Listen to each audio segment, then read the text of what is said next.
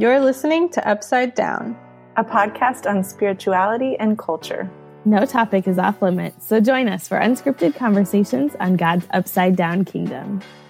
Welcome to this episode of Upside Down Podcast. I am Kayla Craig, and with me is my co-host, Lindsay. Lindsay, say hi. Hey.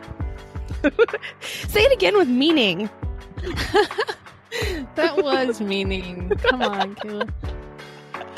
And we are really excited because we have two guest hosts with us today, and you will recognize their names if you spend any time around our parts of the interwebs. Ashley Hales and Shannon Martin. Guys, welcome to the show. Thanks. Yes, thanks for having us. That was good energy. I'm proud of you guys.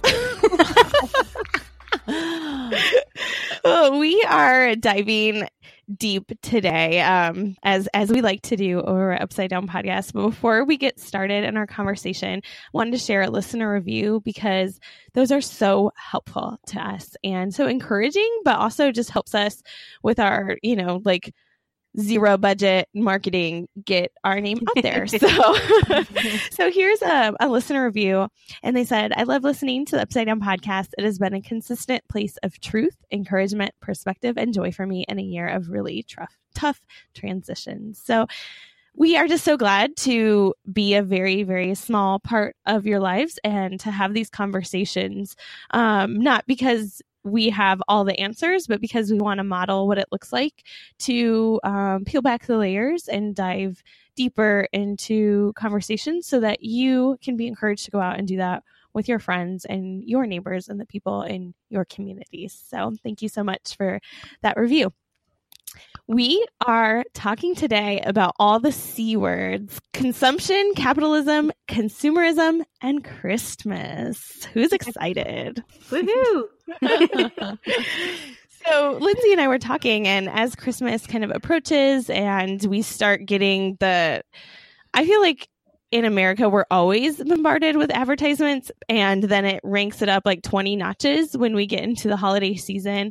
And we just kind of wanted to pause and step away and kind of unpack what that is in our culture and how do we navigate that, focusing back on Jesus. So what does it mean to celebrate the birth of Jesus, a poor kid from Nazareth who learned his father's trade and had nowhere to lay his head? And how do we opt out of the glitz and glamour all around us to make space in our homes for the baby Messiah born in a manger? So basically, we're just trying to put Christ in Christmas, guys. What's up with the Starbucks cups? It's Merry Christmas, not Happy Holidays. Oh, that's hashtag sarcasm font.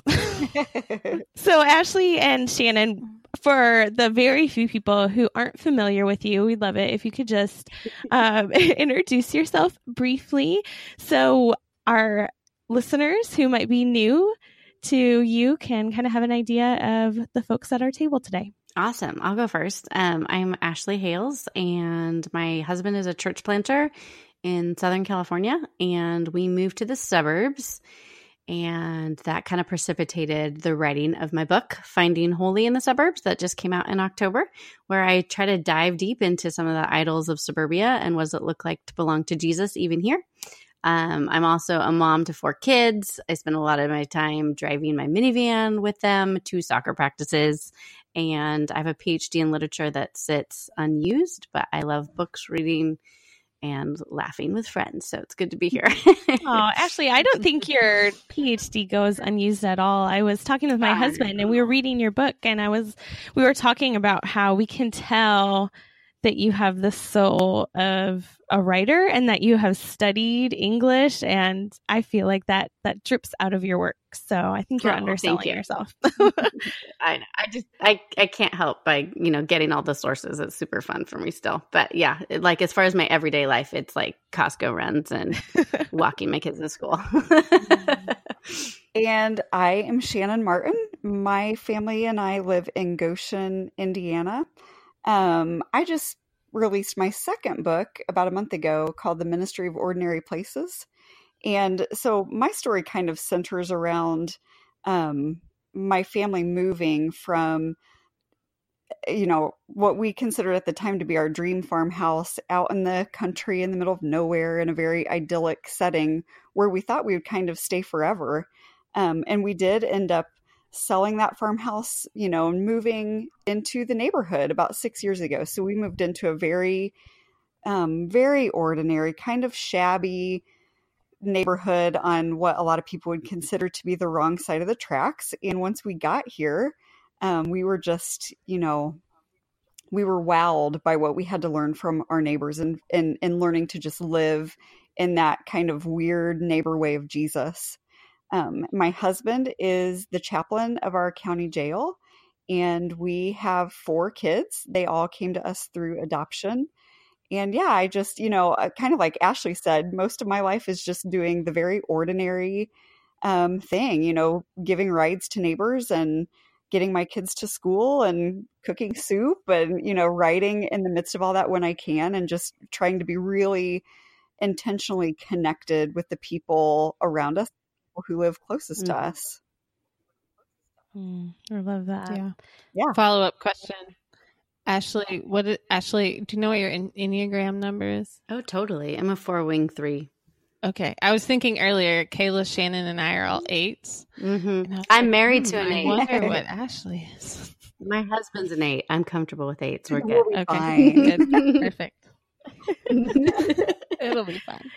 Well, I received both of your books pretty close together. And as Lindsay and I were kind of planning the end of the season of Upside Down podcast, I just kept thinking, wouldn't it be cool if we could have both of them? If we could rope everybody in and just have this kind of crazy conversation. I feel like your books are different, but yet there's a lot of beats that are the same. And I wasn't surprised when Ashley, I was looking at your kind of, what is it called? Like endorsements at the beginning of the book. Yeah. And I saw, and Shannon is there. I thought, well, there you go. Yeah. So you like each other. Yeah. So that's a good thing. Thank you. We do. And then the stars aligned and we were all able to be on the... It was fun Fun for at me the to same read Ashley's book because, and I think I even, we were kind of doing that thing where I was reading her book to endorse it and sending her Voxer messages. Like, there is a lot of overlap, and it's fun to see. Yeah. I love seeing how neighboring might look different in different contexts. But it's just, it's equally important no matter where we're at. So I was honored. Oh, thanks. It was fun. It was so fun. I appreciate it. It's good. It's good that we can all have these conversations and say, like, how does the gospel of Jesus apply where we are? And it doesn't mean you have to do it in a certain way, but let's actually talk about these things. So, yeah, absolutely. So as we think about Christmas, and we think about celebrating it, do you guys do any safeguards? This is, just everybody. Do you do any safeguards to help you kind of resist falling prey to the trap of consumption? We have tended to do the, like, what is it? Something to wear, something you need, something, I don't know, something you want, something you need. I don't know what those 4 things are, but like the clothes, the book, like something fun kind of thing. We've tried to kind of stick with those sorts of parameters for our own gift giving for our kids, and just be smart about like experiences versus stuff has been something that we've increasingly prioritized for our family. And then, I would say we have I'm always amazed around this time of year when I start to kind of reflect back on how we've gradually over time, we still continue to shift. And our Christmases, in a lot of ways, they keep getting kind of smaller in terms of material things. And even, last year, I just couldn't even, we used to have this, we're not a live tree family. I know that's a very unpopular choice, but I always had an artificial tree growing up, and it's just the way that it was. But we had this, this big tree, and then our house is a lot smaller now. So then we had to get a kind of a skinny tree so we could fit it in somewhere. And it was always just something, it seems kind of silly to even kind of start with the tree. But for me, it's been pretty symbolic of how our, the way we express the holiday or experience kind of that fun, festive part of the holiday, our tree just keeps getting smaller. And I find that interesting. So last year we ended up with one of those little tabletop trees that you get when you have like tiny babies that you're afraid, or like pets that are going to knock the tree over. But we did this little tree, and it was actually a real tree from Kroger. And I think we're going to go that route again this year. I just, I find that the trappings for my family keep sort of shrinking along the way. And I like it. It's not something that we even necessarily set out to do differently, but I find our hearts kind of shifting. And, as that happens, the way we express things kind of changes with that. Mm-hmm. Yeah. Yeah. Sorry. Go ahead. No, I was just going to say this might go without saying, but and maybe it's obvious, maybe it's not. But for us, it's like starting off with, this is our budget. Yeah. Because especially when you have 5 kids, it's like, okay, there's got to be a limit here. Yeah. But then also a really practical thing is I, throughout the year, will sign up for newsletters. Like I'll see a shop on Instagram and I'll think, oh, I might want to buy something from them in the future. And then, November rolls around, and like Kayla was saying earlier, you get bombarded with like way more advertisements than you ever thought possible. So I come October, this time of year, early November, I start unsubscribing from literally everything. Like everything. Even if I know I want to know about their bathing suit sale that's going to happen in June, I still unsubscribe now because I just know I'll be tempted to buy more than I actually can afford. Yeah. So that way it's not constantly, and I'll unsubscribe or unfollow on Instagram. So I'm not seeing all this stuff that it's probably great stuff, but it's not. I feel that way just going to Target. I mean, that's exactly what I was going to say. I avoid Target like the plague in general. And if I'm not, I go sometimes, and I like to go, which is why I don't go. But I think I think there's something to be said. It's similar to what you're saying, Lindsay, of just we've got to know our triggers a little bit and just and intentionally choose to not get sucked into that, because Target knows what we like, and that can be dangerous. Yep. Well, there's a lot of psychology that goes behind that too. Yeah. Yes. I was going to say, Ashley, I loved that you kind of went after that Target trap in the first chapter of your book. I honestly, totally honest, I didn't expect to read your book, and then I didn't expect to like your book, and then I read the first chapter, and I was like, yes, she's going after the Target. Yes. That's a best endorsement. I didn't want to read it or like it, but I do. But I did. Well, Lindsay, you should say you don't live in the suburbs, so you probably thought it wasn't for you. Yeah. I don't live in the Right. Yeah, right. Exactly. I just thought, I'm sure it's great, but it's not for me. Right. And then you threw shade at Target, and I was like, she's my girl. Because I love Target. And I think, I was just there the other day to buy a birthday present for a kid. And I was like, I have to go around. I cannot walk through all the cute, Christmas trappings, because I don't need a pillow. I don't need the ornaments. I don't need those sorts of things. And, right. Yeah. And so, yes, you have to be intentional. But, it strikes me as we're talking about consumerism and, needing to pare back and, unfollowing Instagram accounts. And I think that all of those are super important. And I wonder if we could also talk about, one thing I've been trying to hold in tension is feasting and fasting together and having those rhythms. So in what ways, I would love to talk about maybe throughout our conversation too, in what ways are we also feasting and not just simply saying we need to cut back from, all of these messages, which we do. But what does it look like to enjoy things well, or, to save money for a bigger purchase, or to not say that spending money, I don't think is necessarily bad. But it's so complicated. Yeah, Ashley, I love in your book you talk about the counter liturgies. So can you just explain what that is to somebody who's listening who's what is a counter liturgy? Yeah, it's a big word. It's like you have a PhD in English or something. Maybe. But basically, a liturgy is a story that we live out in our bodies and our lives and our souls. And so we see that in a church liturgy, this is the order of worship. This is how we proceed. This is, the story arc, if you will, that's happening.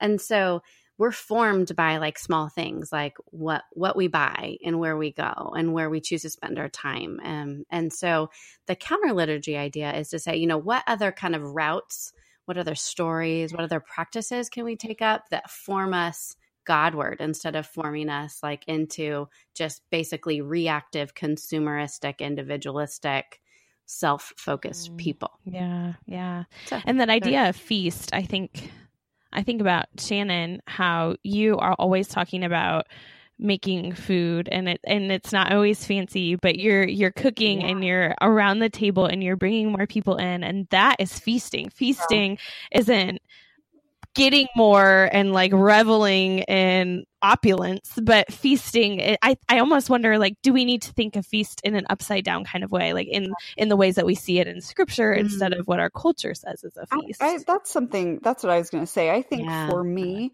I mean, you know, we still do gifts, and that's fun for me to buy something. We don't do a lot of just random or frivolous buying of things for our kids or each other. You know, it's fun to kind of have a reason to do that a couple times a year for Christmas and birthdays. So I enjoy that. But I think of feast, you know, sort of when Ashley kind of framed it in feast and fast. I mean, I think of the feasting part of it as a feeling. And so I find myself, that's what even going into just, you know, fall or going into kind of the Thanksgiving season, I find myself thinking the most about, you know, what do I want this season to feel like for me and for my kids and for my family? I guess we'll include Corey, my husband, in this too. But, you know, I think a lot about what I remember from Christmas as a child, and it's not necessarily like a particular gift or a trip, or, you know, my family lived very simply because we had to, so we didn't have a lot of those things. But I remember, you know, I kind of remember that feeling, and so that's where I sort of go to town. Is just, you know, today we got 2 or 3 inches of snow today here in Indiana. And so I wanted the house to feel cozy when my kids got home from school, and none of us had anywhere to be tonight, which is rare. You know, I made soup and we lit candles, and, you know, there was also chaos and fighting and all those things that happen no matter what that derail my very idyllic plan. But, you know, I've even asked my kids, like, what do you like the best about how we celebrate Christmas? What are the traditions that you like? To just sort of think through, like, what is it that they're really going to carry with them?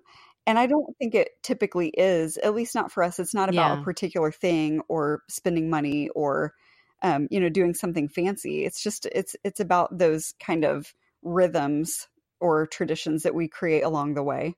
Yes, totally. I've been thinking, this is like, I didn't tell you guys I was going to bring this up, but I've been thinking about Black Friday. And I know that it's like really popular to hate Black Friday. Really easy to do that as well. But I wonder if it's really easy for people who have money to hate Black Friday. Yeah, right. And I have gone out, and the town that I grew up in is a pretty working class town. And every once in a while, I'll go with my mom, and I'll see people who are doing their best to get something for their kids who might not otherwise be able to buy a Barbie. But maybe for $10 they can buy this special thing. And so I think it's really easy to heap judgment on others based on our socioeconomic status or what we have.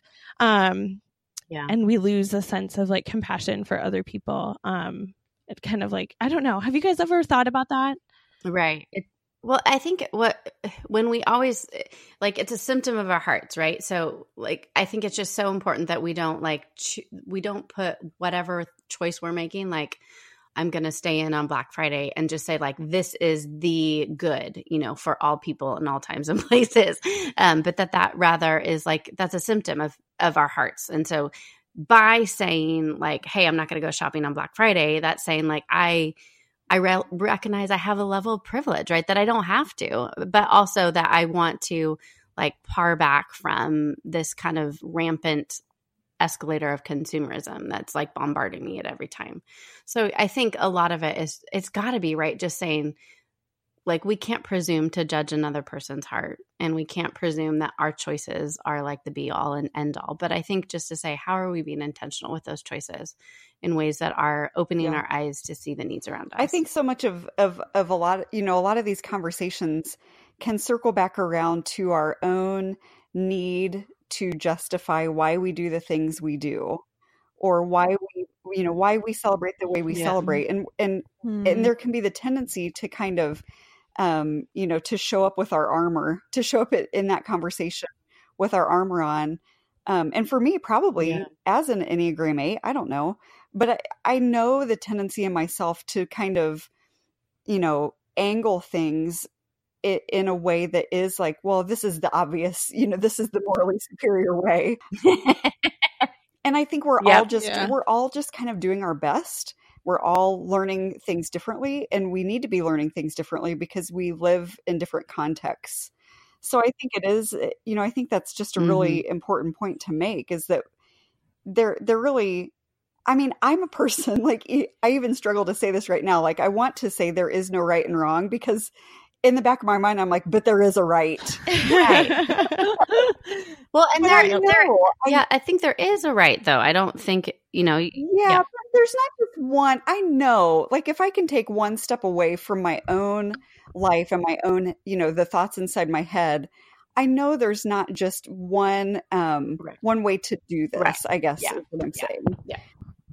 So, I mean, I think it is a matter of just giving ourselves the freedom to say, this is where I'm at right now. This is what is feeling right. This is what I feel like the Lord is leading me in. Mm-hmm. And so I'm learning to kind of live in that, like, this is where God is leading me. Now, I'm a huge believer in sort of that prophetic voice of subverting the common culture and all of those things. I think that's really important. But I also think it's okay for me to have my little tree and to have that, because that's what feels right for my family, and to not feel the need to make that the better way, or, like we can live out these, these first world things as to how are we celebrating Christmas. We can be free to do that in a way that's right for us, and still kind of sharing what we're learning as we go, without Instagramming it. I'm not going to Instagram it. Okay? I know. I like Instagram too. It's all good. I'm kidding. I wasn't meaning that as a slight. It's all good. You've got a great Instagram, Shannon. It's good. So, but this is another. Lindsay's going to be like, Kayla shouldn't have posted this because I have another departure, but roping just briefly back into the Target discussion. I wonder if it's easier to say and harder to do. And I speak out of my own heart when I say that, but I've also seen that play out in some of kind of the leading voices and examples. And something that I have struggled with is a person I really respect wrote a book about stepping away from consumption and culture. Mm-hmm. And it was very pivotal to me. And then a few years later, that person recorded commercials for Target and talked about filling her Target cart. And I'm not sure how to, I don't know. Do you guys, I'm just wrestling with that, because I know that is really just a big picture, public picture of things that have gone on in my own heart. So I might say one thing, or I might even believe one thing. And then when it comes down to it, I'm like, you know what? This is what I want, or this is what I'm going to do. Yeah. I'm going to fill up that cart in lots of different ways. And I want certain things, or I want things to be a certain way. And have you guys wrestled with that at all? I wrestle with it constantly, I would say. I mean, and it's interesting to hear that story, because I think all of us have a similar story that we could tell, where we've seen, ourselves aside, where we've seen that kind of disillusioning, like, oh wait, in the life of somebody else, and it can be jarring, and we have something to learn from that. But I think we just, for me, I will only speak for myself, but I am constantly finding ways to kind of tamp down this urge for new and cuter and better, and I like things. I like to decorate my house, and I like wearing cute things, and so it's a constant tension, because like I don't want to be the person who just eventually is like, you know what, fill the cart.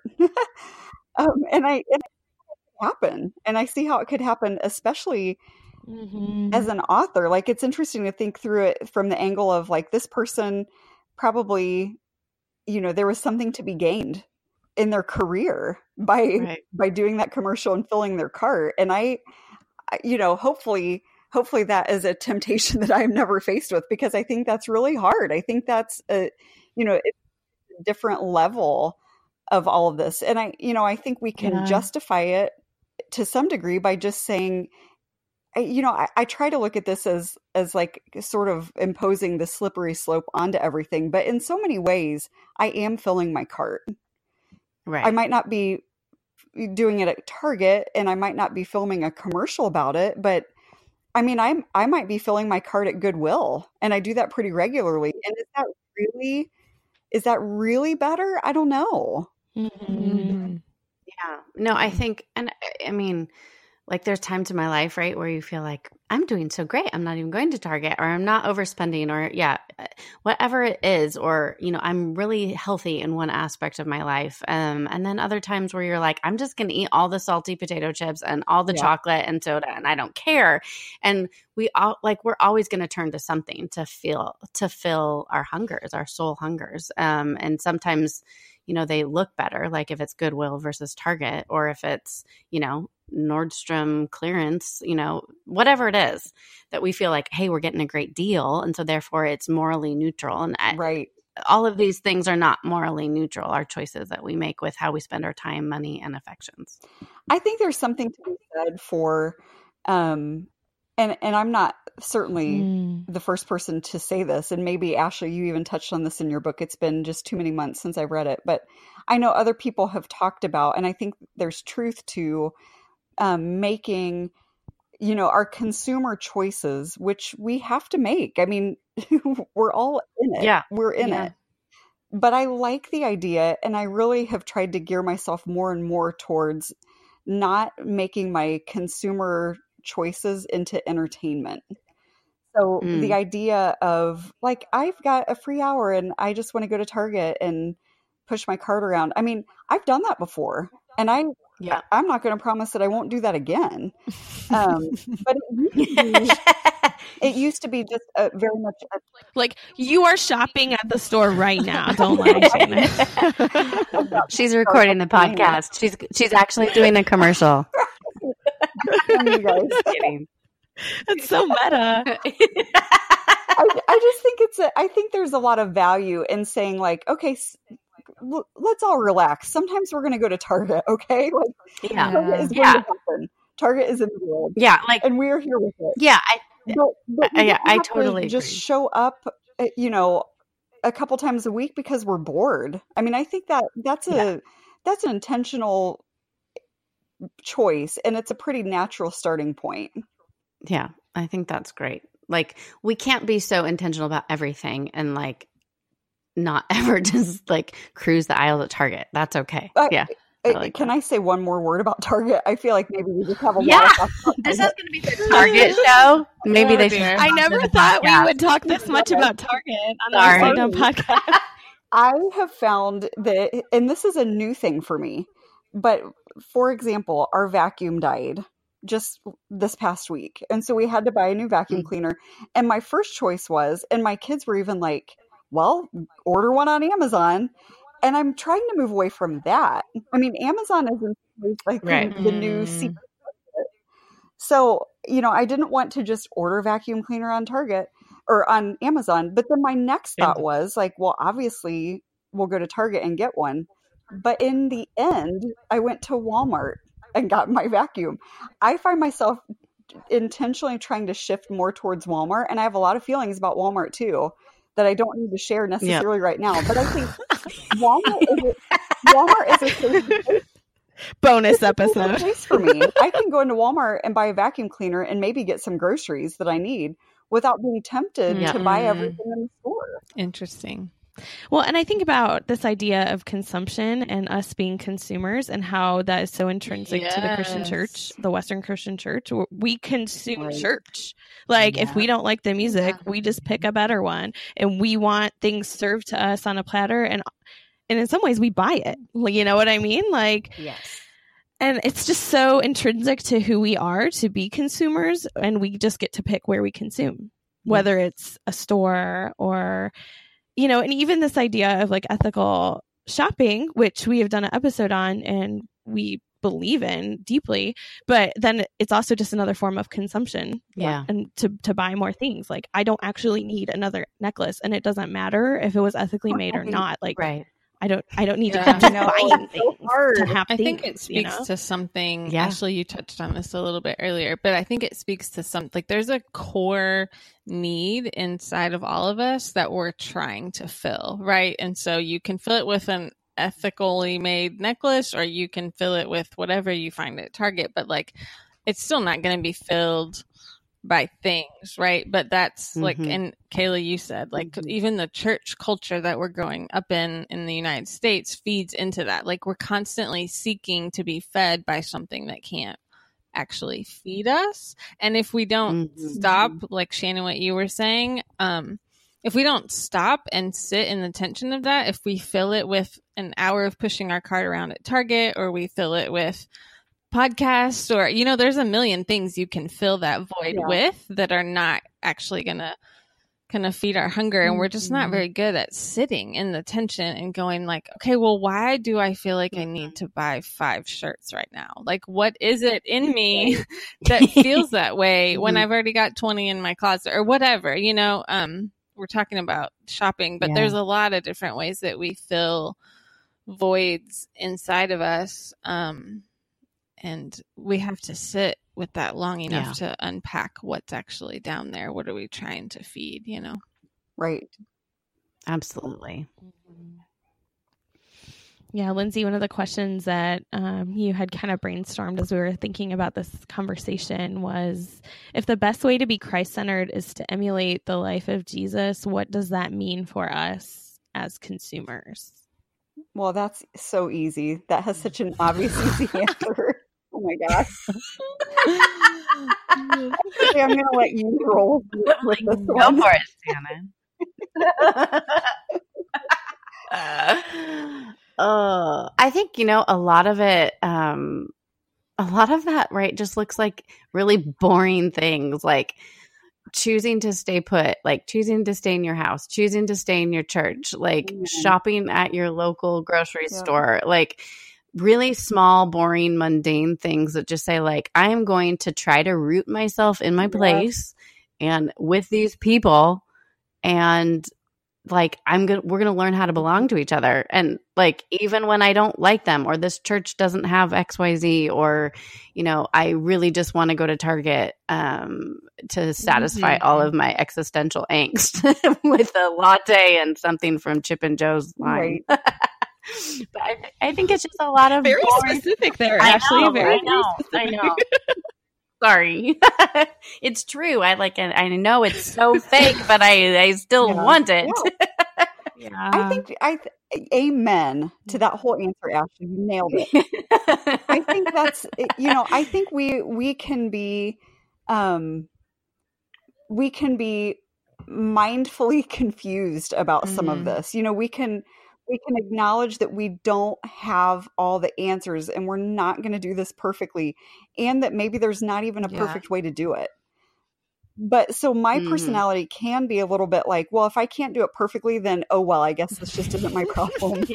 So to instead say, this is really complicated. And, you know, it can be easy for me to throw stones at people who I feel like are doing it in a way that I wouldn't do it. But, you know, there's not much distance between them and me, really. Yeah. You know, we're all just kind of we're Right. wrestling with the same things in slightly different ways, and so that puts us all there together. So to be able to say, you know, I don't really know the right way. I'm going to keep my ear kind of pressed against my place and the way that, you know, my neighborhood or my neighbors or my community kind of is teaching me and leading me and informing me. I'm going to listen to the leading of the Spirit, and I'm just going to do those small things that I can do with intention. So whether we're talking about where we're shopping or, you know, where we're really putting our dollars, to be able to say, you know, consumerism at Christmas is especially hard, but let's be honest, we have gifts to buy too. Like, we are going to be doing some shopping. And so we're not going to pretend that we're not. And, you know, so how can we do that with some intention? But I think, yeah, like Ashley said, the bigger scope of I mean, I could go on and on about my feelings about consumeristic behavior within the church. I think there's something to be really learned from the idea of choosing a place and sticking it out for the long haul, come what may,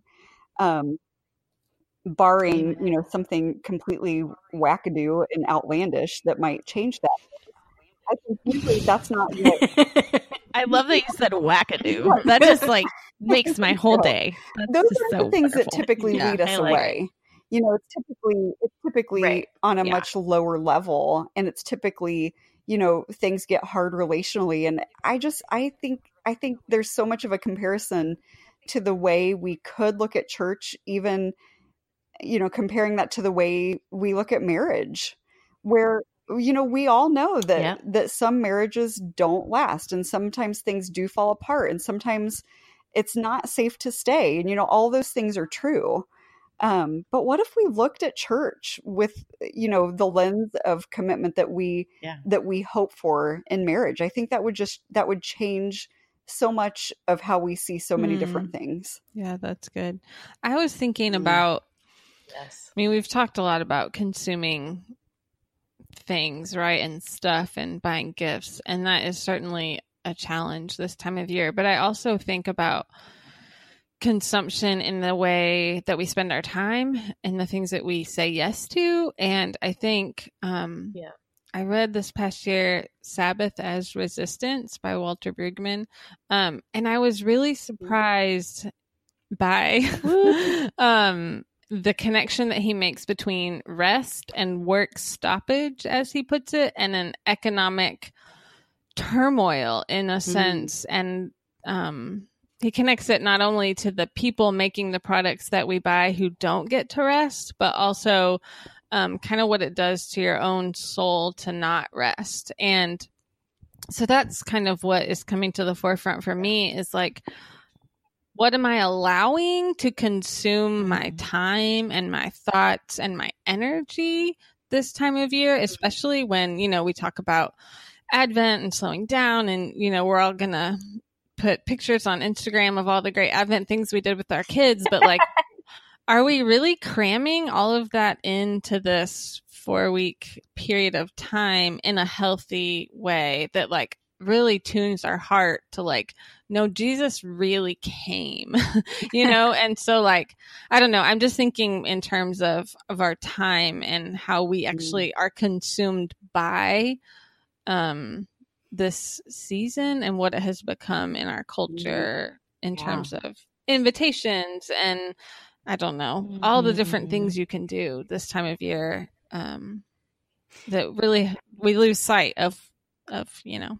Yeah, I think one thing my husband has said a few times when he's been preaching that it just stuck with me, he talks about the difference between rest, or like Sabbath, and leisure. And like, at least here in the suburbs, it's like, you know, everyone's working super hard so they can play really hard. And so like what rest looks like, at least in our context, is like a vacation, right? And that God calls us to something deeper and different than just like a timeout or a vacation or like the work stoppage that you were talking about, Lindsay. Yeah. And I think like that's been helpful for me to think about, but I think our time is so amorphous. We can at least look at the stuff we bought or, you know, our bank account dwindling, but the issue of time is a lot harder to keep a handle on. But I think it's so true.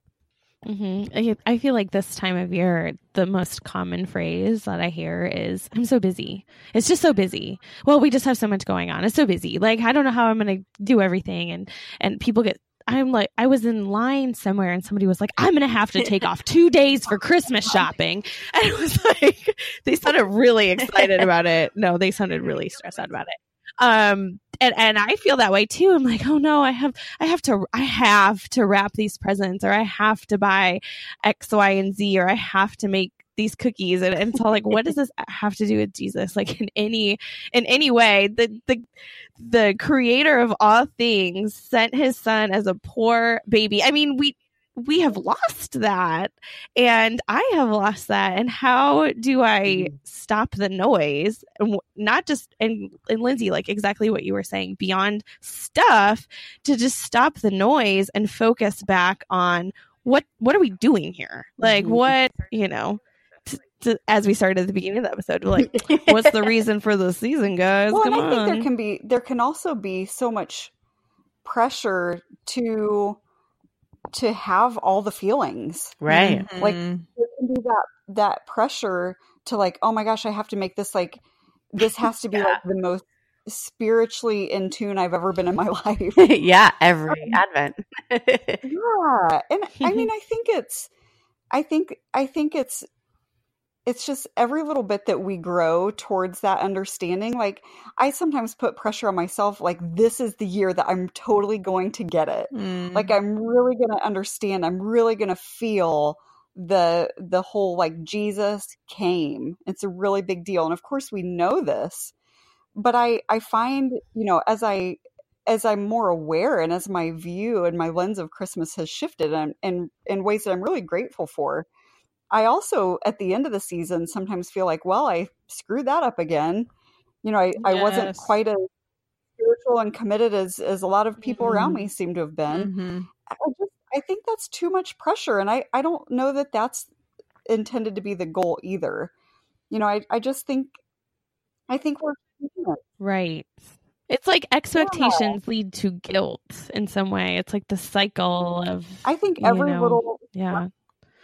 I wonder if idolatry plays a role in every that. little step that we take towards more awareness. And I find that happens in me every year, but it happens slowly and it happens quietly, and it happens in small ways. And, I find that I'm a little more intentional this year than I was last year. But I also know that last year, when our tiny tree, one of my kids like accidentally knocked it off the table and the ornaments shattered on the floor, and I wept bitterly. Like, I also know that stuff happens too, where the mom is like freaking out because the actual idol fell to the floor and shattered at her feet. Women are just moms, and life can be tiring, and all of this is still true at Christmas time. Yeah, Shannon, you said the word freedom earlier, and that really resonated with me. And I don't think I had realized the lack of freedom. I know I don't give freedom to other people in the sense that I can be very judgmental of the Target pictures on Instagram, but I never had connected back. Like, I'm also not giving myself freedom, right? Because like Kayla said, I'm filling my cart with something. It might not be in Target, but I'm still doing it. And I'm not giving myself that freedom that I really need to go, I'm doing the best I can. And Jesus gets it. I think it's the thing that keeps me centered on some of this a little bit is having my goal in all of this tension to be authenticity. And I know that word is really overused and we've kind of trampled all over it. But what I mean is, like, I don't want to be in hiding about something. So if I'm going to go to Target, then I need to be willing to say that I go to Target. And if there are times that I fill my cart, I need to be willing to talk about it. It doesn't mean I have to talk about it all the time. But at the point that I start to feel like, well, this behavior of mine is kind of outside of my, perfect ideal of what this should look like, then that's when something is not quite connecting. So I wonder if we can approach this with like we're, like I said before, we're doing the best that we can, but also we're women and we're moms and we're humans. And, we do need some freedom, and we need to be able to, because I'm the same way, Lindsay, like I can just so easily go towards judgment, but then that puts me into hiding. Mm-hmm. It can. Yeah. If I'm going to throw stones, then I have to pretty quickly be aware of the ways that that stone could be coming back and smacking me in the face. So then there's the temptation of like, well, okay, then I guess, so I find when I go to Target, I tend to it doesn't all have to play out on social media, but sometimes it's important for me to acknowledge these things. Yeah. Instead of always coming at life from this really idealistic approach, which I often kind of live in my mind, but it doesn't always play out that way in real life. Yeah.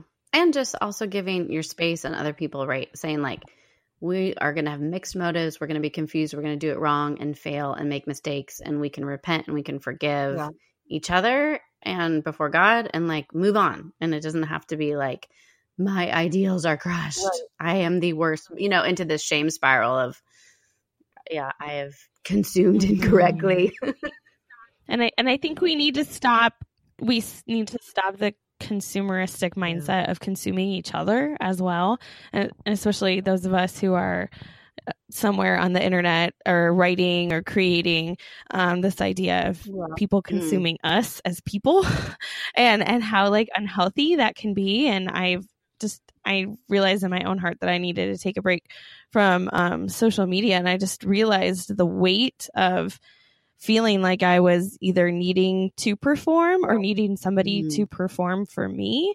And just, that's not, as humans, what we were made to be and to do. And I just feel like this idea of getting something, like we feel like we're entitled to something and we want to get it and we want to have it, whatever that it is just so entrenched in our DNA that we almost don't even recognize it. True. Yeah. I mean, you think of the Adam and Eve in the garden, right? Like the fruit was good. It was beautiful to look at, right? And that they wanted it and they desired what it represented. And we're still doing that. Sure. So is it possible to celebrate Christmas in a capitalistic society while still emulating the life of Jesus? Yes. I do. I mean, I totally think it's possible. I think however we kind of approach Christmas is really an extension of how we're approaching life.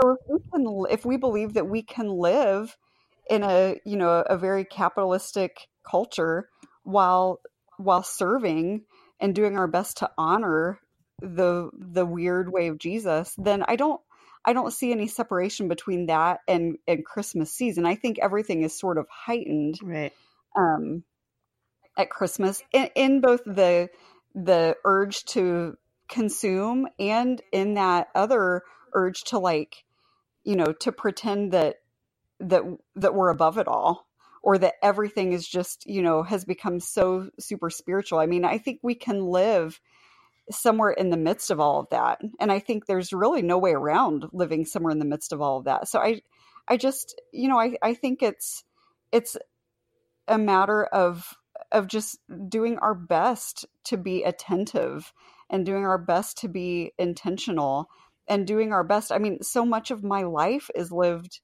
in the midst of tension. I live in a neighborhood where I'm surrounded by the poor, and so I feel every single day that tension of I do have more than most of my neighbors have, and I wrestle with that. And I think the tension is part of the gift. I think the tension and really feeling the tension is part of that sort of freedom of recognizing daily, like, I cannot figure this out on my own. I can't pretend to have the answers to this. It's way too complex. So, just kind of relying on the daily leading of the Lord to navigate this the best that we can. But it requires some effort. It requires some intentionality. For sure. I think like Jesus, right? If that's why we're celebrating Christmas, right? God becoming man, right? The whole incarnation, right? Is God entering into the muck and mess of our actual existence and, living amongst the culture and society that he was born into. And so like us as Christ followers, of course, we have to live within the system and society in which we're called. But it doesn't mean that we can't live in a way that looks at least somewhat radically different from just like kind of mindlessly consuming or mindlessly purchasing or mindlessly, switching churches because I don't have whatever I want. To be thoughtful about our work and effort and how we spend our time and money and attention in the world. I think one of the things, just on a really practical level for my family, something that has been very meaningful to us and has really helped just kind of set that intention a bit differently, is that we started a thing, or I don't want to call it a rule, but maybe a tradition or whatever you want to say, that we don't open any gifts on Christmas Day. And I know that that's a bit like almost like a semantic sort of thing. And so I'm aware of that. And that's why I'm not saying that this is like the right way, but for me and for my kids, like it helps us align like the actual purpose of Christmas. I found it so confusing, especially when my kids were younger. When we started doing this, I don't know, a handful of years ago, 5 or 6 years ago, I found it confusing to tell my young kids, like, here's all these gifts. And also, but this isn't the reason that we're celebrating. It was like it was a bit of a mixed message. And so we just made the shift to we do Christmas. And so again, I'm acknowledging that we're essentially just moving the day. We open our gifts on Christmas Day or Christmas Eve, and we stay at home and we have neighbors over and we go to Christmas Eve service. And then Christmas Day, whatever day it falls on, is just a day that we set aside to rest and to, worship in ways that might not look like worship in the way you might think, but just, to give to set aside some time to really think about Jesus coming to save us and God sending his son to be with us on that. What does that look like? It's just easier for my family when we don't muddy that in with the consumerist aspects of the season. I really like that a lot, Shannon. I agree with a lot of what you said and live in a similar socioeconomic sort of neighborhood. And so I'm constantly aware of the physical trappings of our society and all of that and trying to walk in that tension. But I think what I keep thinking about in terms of this conversation, specifically in terms of, I don't know, the Christmas aspect is to stay small. And you both talked about being in your place, right? And being rooted in your community. And I had the privilege of going to Israel, and it was so fascinating to be there and to like be in one part of the country and read a story. And it's like, okay, he was in the region of Galilee, and then they went to Capernaum, and that's like literally right over there. You can see it from the mountain. And then from there they went to the Judean desert, and it's right there. You can see it. And so I think when we think about Jesus, sometimes we miss the smallness of his life. And I mean, yes, he flipped the world upside down, but there was also a real smallness and intentionality, which is another word that we keep coming back to, in the way that he lived and even like physically where he was. Like, he didn't travel all over the world or even the continent. He lived in a very small region and invested in a very small number of people. So I just keep thinking about that and, yes, for us, it means small in the sense of we don't go wild and crazy with gifts, but I think it also just means like stilling our hearts and that rest and investing in the people around us. So. Right. And I would add, like, being very intentional, there's that word again, of who we invite into our space, particularly on Christmas Day or Christmas Eve or whatever it is, but to veer away from this mindset of like, well, this day is about family. Yeah, it is about family, but who is your family? It's a really good opportunity to widen that circle and just keep that door open. And that's been another thing that's just been helpful to my family as we try to kind of approach this a little bit differently, because I mean, I think that's what the life of Jesus shows us, is that is how he lived. And I love that picture, Lindsay, of I haven't been to Israel. I would love to go, but I can't imagine what that's like to just see to see the proximity of his life. I mean, that's beautiful. And so we can live small, but we can also live kind of wide, with our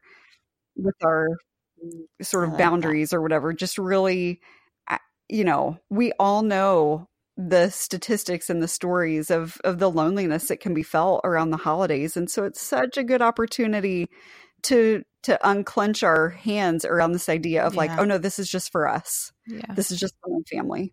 Have you guys ever been a part of Advent Conspiracy? No. No. This is such a Kayla question. It started, well, I didn't want to be like, this is something we've done if other people have done it too, but it started in 2006 and a bunch of pastors got together and they just kind of felt like they were missing, like Christmas would be over and they'd be like, I think we're missing it. Like, I think we're missing kind of the awe-inducing, soul-satisfying mystery of the incarnation. Like somehow what has happened. And so there's kind of 4 tenets to it. And it's worship fully, spend less, give more, and love all. And, then it's kind of your church can go through it or you can go through it. And there's a book, but I feel like I need to keep coming back to it. And Shannon, I loved what you said about how it's a posture of how we live every day. Right. And it's not just like, oh, we need to make this pivot during the holiday season or during Advent, but like really this is how we live our life. Like that Mumford and Sons quote, right? Like where you invest your love, you invest your life. But like that is true.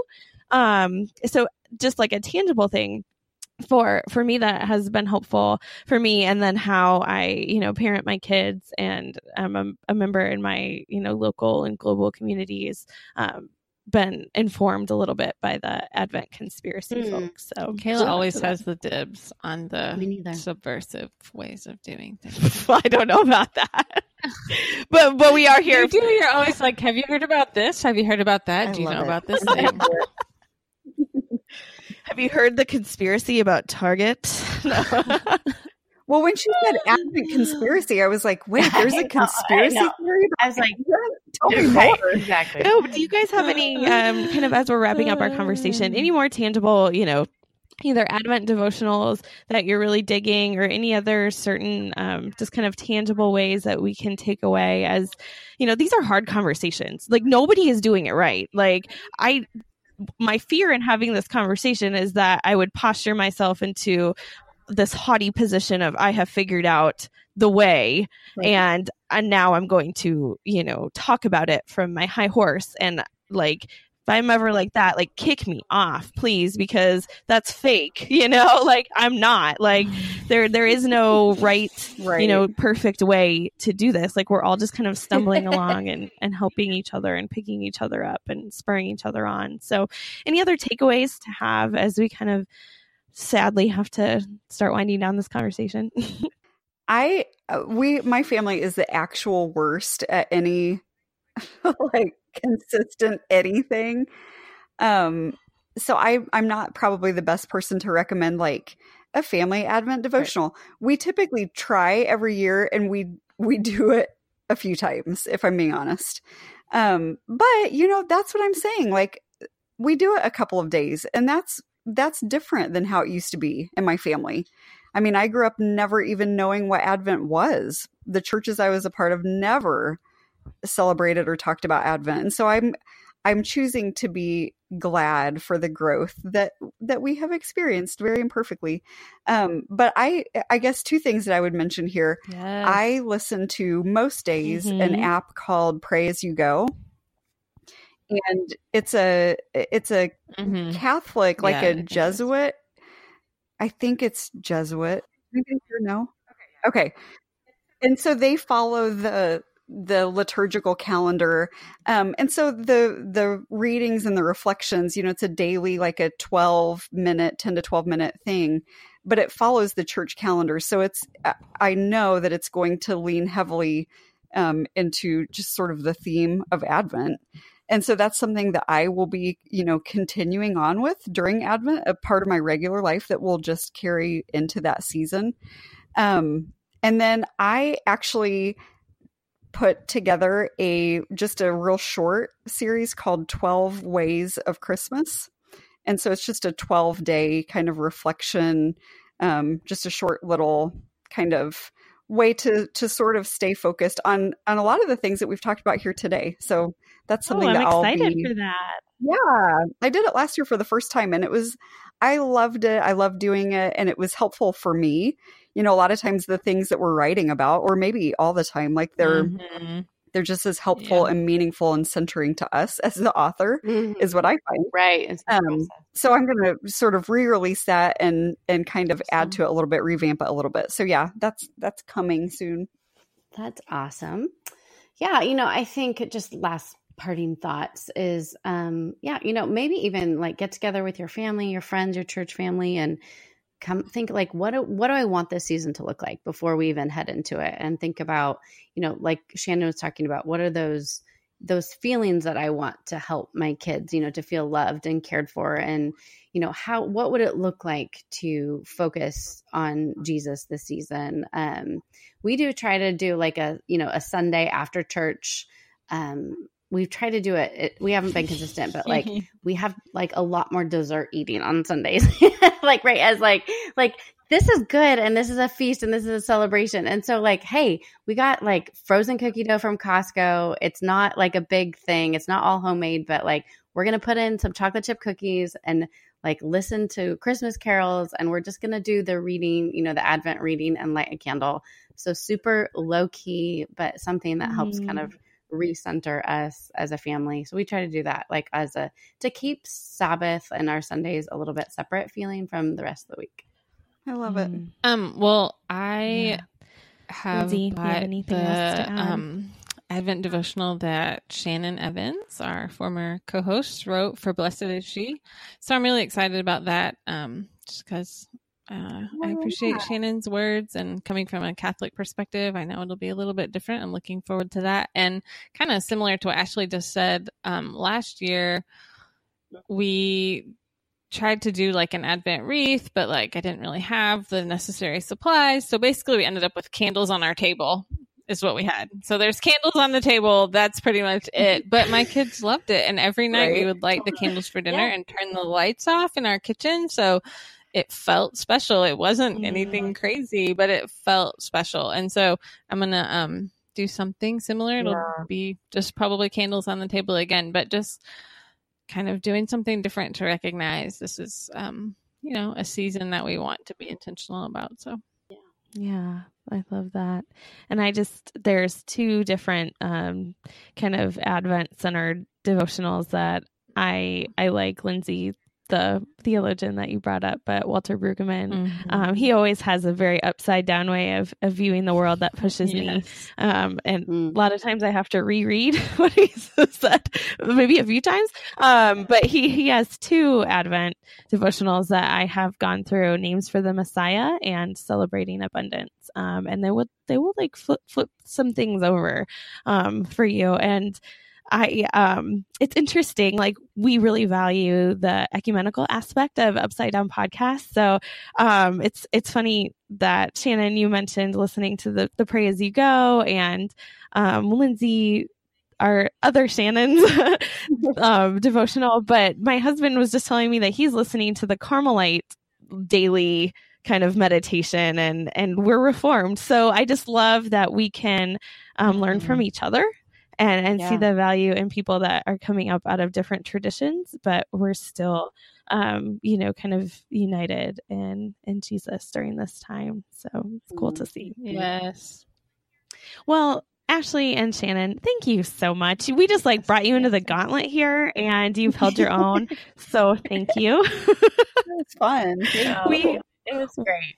we just think so highly of you guys, and I just want to put another, not you guys have not asked me to, but just a plug to, if you guys listeners are looking for books to give to someone or put on a list of things that you might like, I definitely recommend The Ministry of Ordinary Places and Finding Holy in the Suburbs. I have them both on my nightstand right now, and I'm really enjoying them. And there's some depth there that we don't always see in all of our books. And I'm just so appreciative of Shannon and Ashley for the time that they've spent. I can only imagine the work that it takes to do that. So thank you guys for sharing your time. You probably don't want to be doing anything more with words. You probably want to take a complete Sabbath from words. And yet you came on and gave us a lot of them. So we appreciate that. We appreciate you. Oh, you guys you're are welcome. awesome. Yeah, so fun. Well, thank you guys for listening to this episode of Upside Down Podcast. You can find us at upsidedownpodcast.com. On Instagram, we're Upside Down Podcast. Shannon and Ashley, do you want to share where we can find you guys? Yep. My website, Ashley, is like, what's my website? This is bad. It's aahales.com. And yeah, that's also my social media handle. So I should have this memorized, but there you are. And Ashley, do you want to share about your podcast? Oh, yeah. Oh, yeah. Thanks. Yeah, I have one of those too. It's called the Finding Holy Podcast. And you can find info at aahales.com/podcast or wherever you like to listen to podcasts. So Finding Holy Podcast is the name. Awesome. You can find me at shannonmartinwrites.com. It's Shannon with an A at the end. And then on Twitter and Instagram, I am at Shannon Writes. Awesome. Well, thank you guys again. Thank you for listening, and we will see you next time. Well, that was such a fun conversation to have. I loved every minute of it, and I was honestly surprised at some of the things that were coming out of my mouth that I didn't realize were like latent.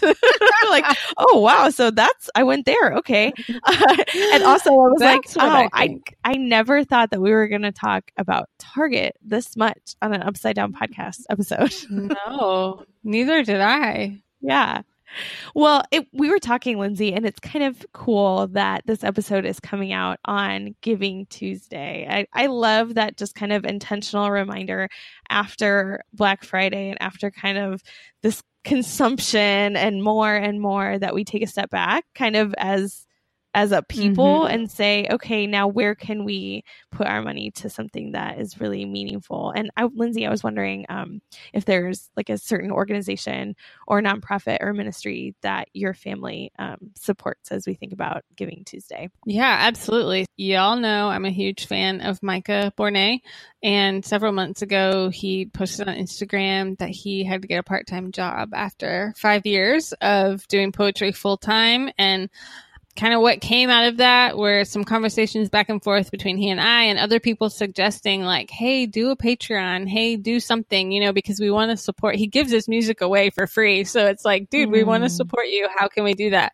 And so he did start up like a monthly, it's not Patreon, but it's similar. And so, our family signed up pretty much from the get-go to support him and his work. And, just really to value art, I think, is important, and justice. And we all know from our time at the gathering how talented he is and the message that he's spreading. And so we're just glad to be, honestly, a pretty small part of that, but we're glad to be a part of that for sure. So, I love that. I didn't know that. So that's really cool. Thank you for sharing. Yeah. Go to his website. Yeah.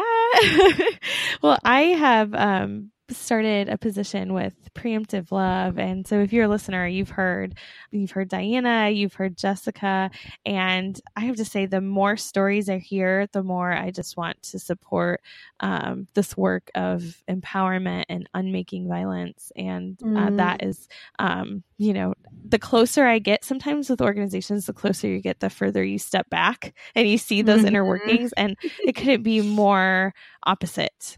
For me. So check out preemptivelove.org if you haven't already. They're a great place to support and become a donor and be like an active part of unmaking violence.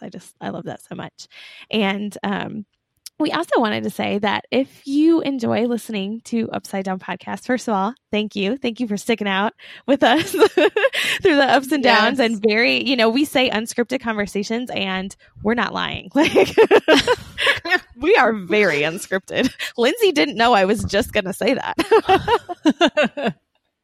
But one way that you can support us is by just helping us pay our bills. We have bills, we have families. The money that you give will help us, just keep making this happen, keep making the conversations ad free, keep making our Upside Down Tribe community free. And what are the ways that, Lindsay, that if somebody would like to support us, monthly or one time, how can they do that?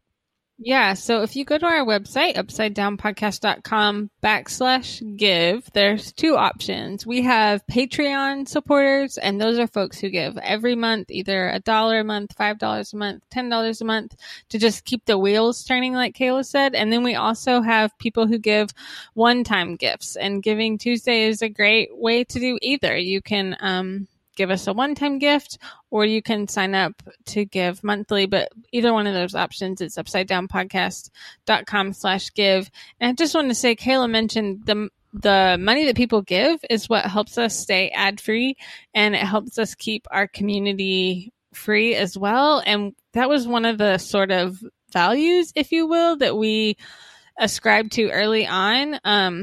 We toyed around with like, well, we have to pay for stuff, right? Like we have a website and we have to record and we need microphones, and like, how are we going to pay for this stuff? And we just really didn't want to do ads, and we didn't want people to have to pay to be a part of our community. That just felt really yucky. So we're super grateful for our Patreon supporters and for those of you who hop on and give one-time gifts, because it helps us keep doing what we're doing, and it helps us do it in a way that we feel really good about, and we feel is ethical, and we feel is really honoring like the inclusivity of the kingdom, and also what we just spent an hour talking about, right? Consumerism. Like, we're not pressuring you to buy mugs and t-shirts and bags, and those things are inherently bad, but like, we don't want to push stuff on people all the time, right? So this is just a way that helps us kind of like maintain who we are and be about the kingdom and not about the stuff. So happy Giving Tuesday. Go support a great organization. Support us if you enjoy the work that we're doing. And just thank you for sticking around and being a part of it.